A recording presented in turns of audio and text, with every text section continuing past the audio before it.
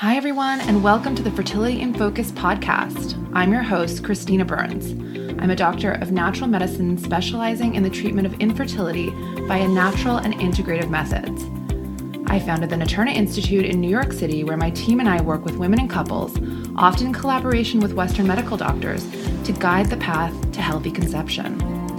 In this podcast, you'll learn all about your body and everything in the fertility landscape to help you realize your dream of baby. I'll be bringing you the best of advice from experts in the fields of both natural and conventional medicine, as well as the heartfelt and very helpful stories of brave fertility heroes on their path to baby. Let's dive into today's episode.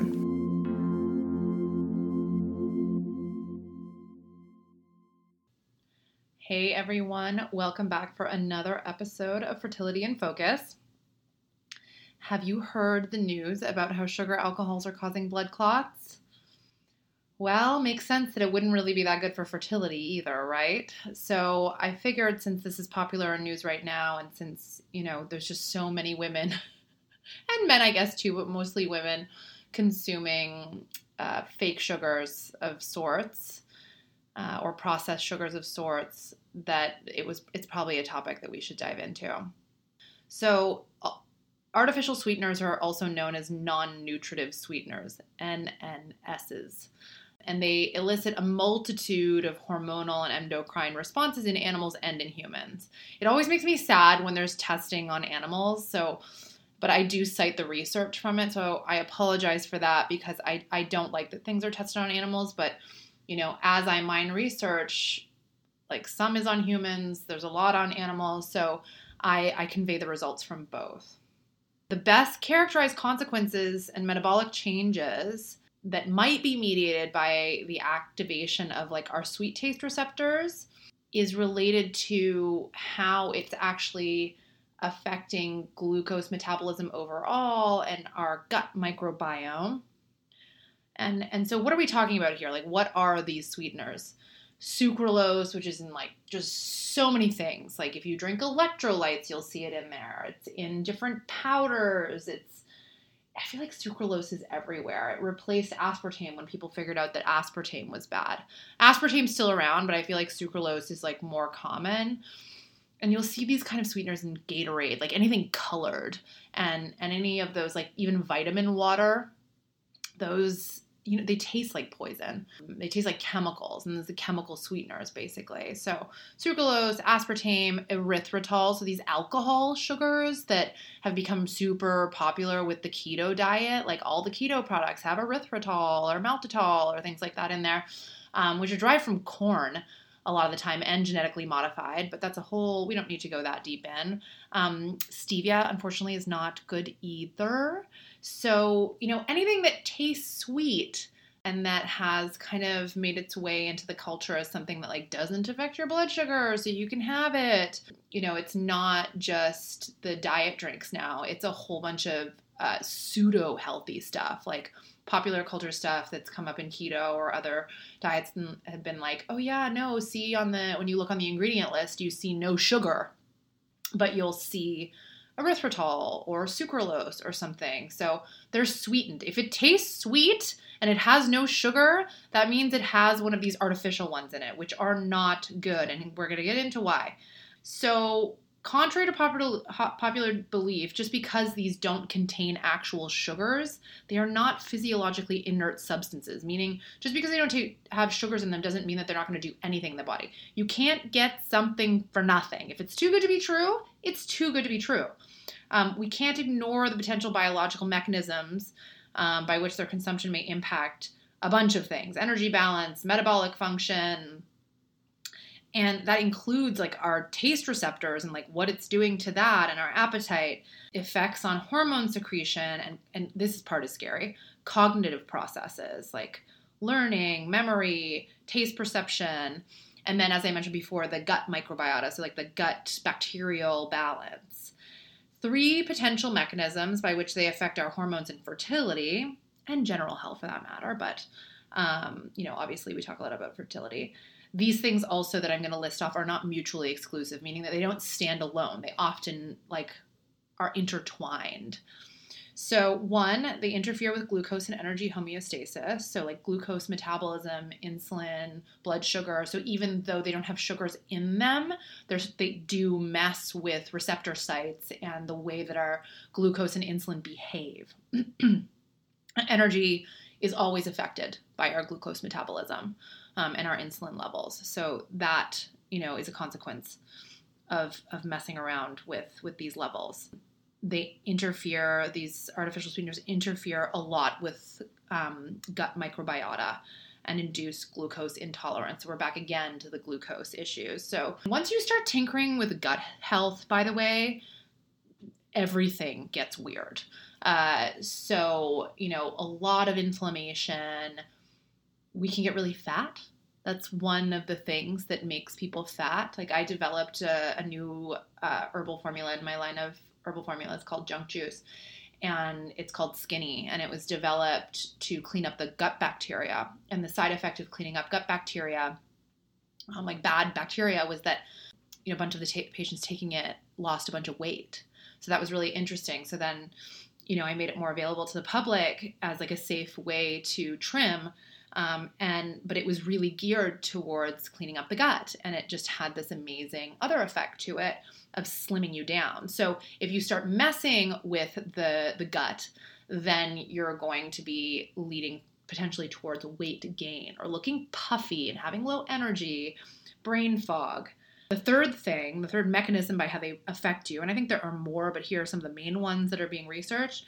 They interact with sweet taste receptors expressed throughout the digestive system, so not just in the mouth, but throughout the digestive system, and again play a role in glucose absorption and the trigger of insulin secretion. So what I gather from the research that I've been doing is that even though they're not sweet, even though they don't contain sugar, the sweet taste is leading to issues with sugar metabolism in the body and leading to issues with gut bacterial balance.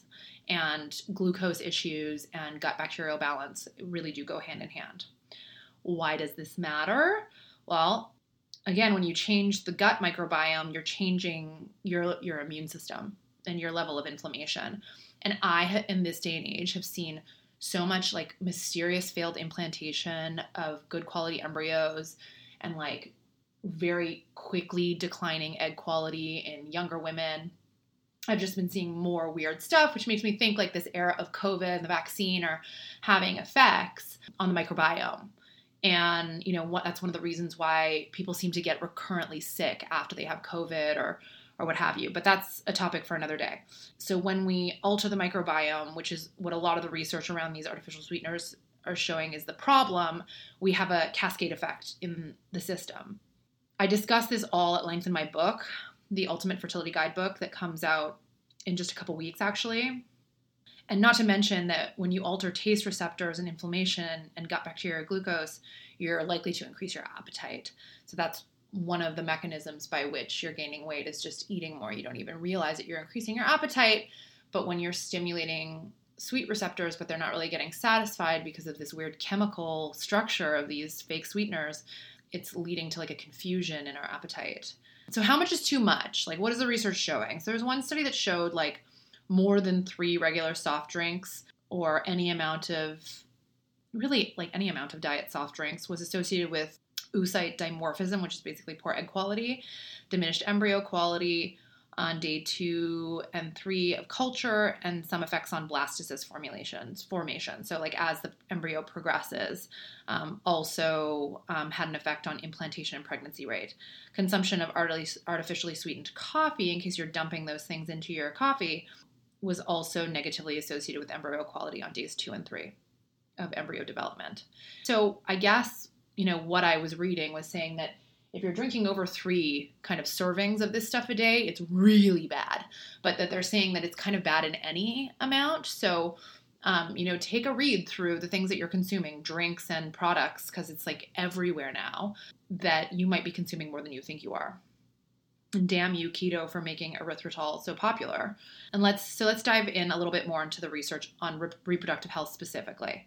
In clinical studies with non-pregnant participants and in animal models, artificial sweeteners were shown to alter gut hormone secretion, glucose absorption, appetite, kidney function, in vitro insulin secretion, size of fat cells, microbiome dysbiosis of gut bacteria. In pregnant animal models, consumption was associated with, this is scary, altered sweet taste preference in later life, and metabolic dysregulations in the offspring. So it's like not only affecting the person, but it's affecting the offspring.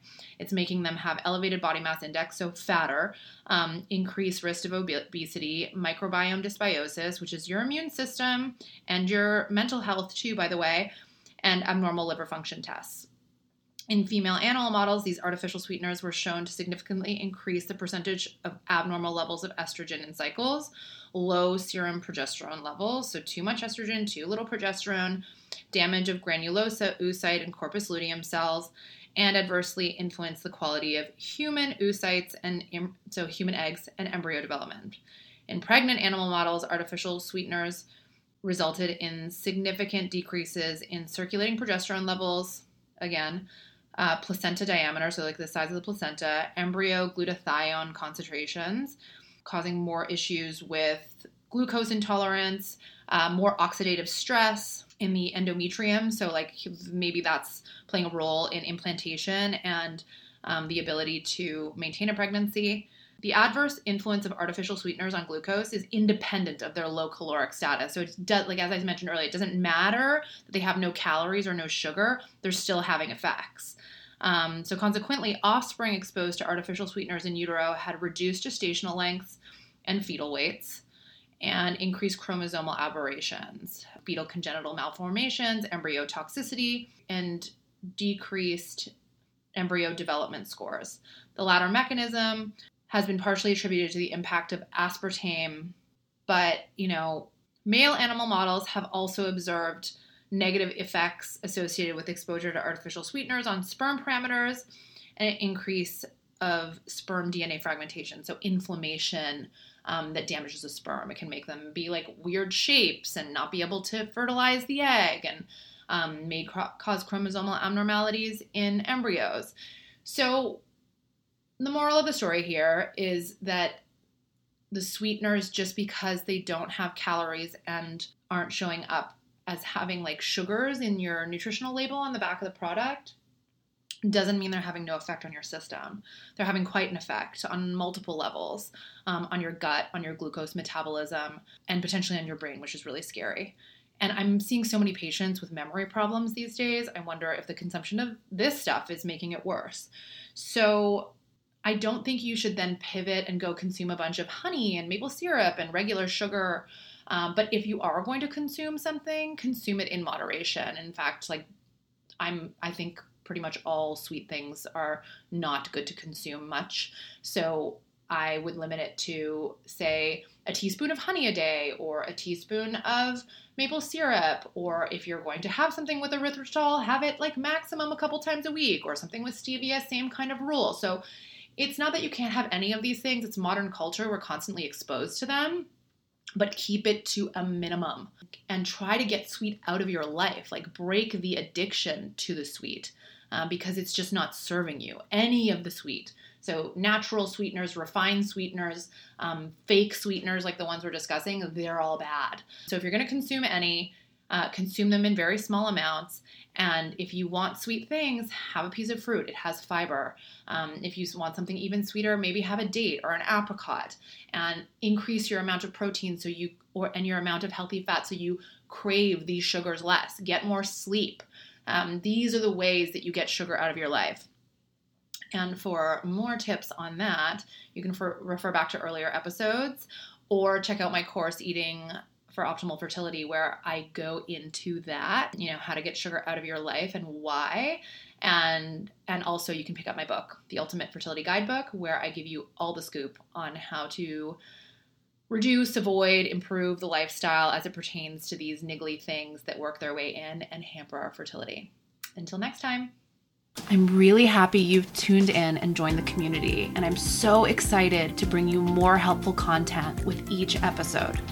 In order to make this podcast as helpful as possible, I want to hear your input on what questions you need answered to get you feeling empowered on your fertility journey. You can DM me on Instagram at @Naturna_life, or at naturallycb to share your most important fertility-related questions. And if you're enjoying this podcast, please follow and share with friends. My mission is to help as many women and couples as possible. And for that, I need your help. Yours, as always, in love and light, Dr. Christina.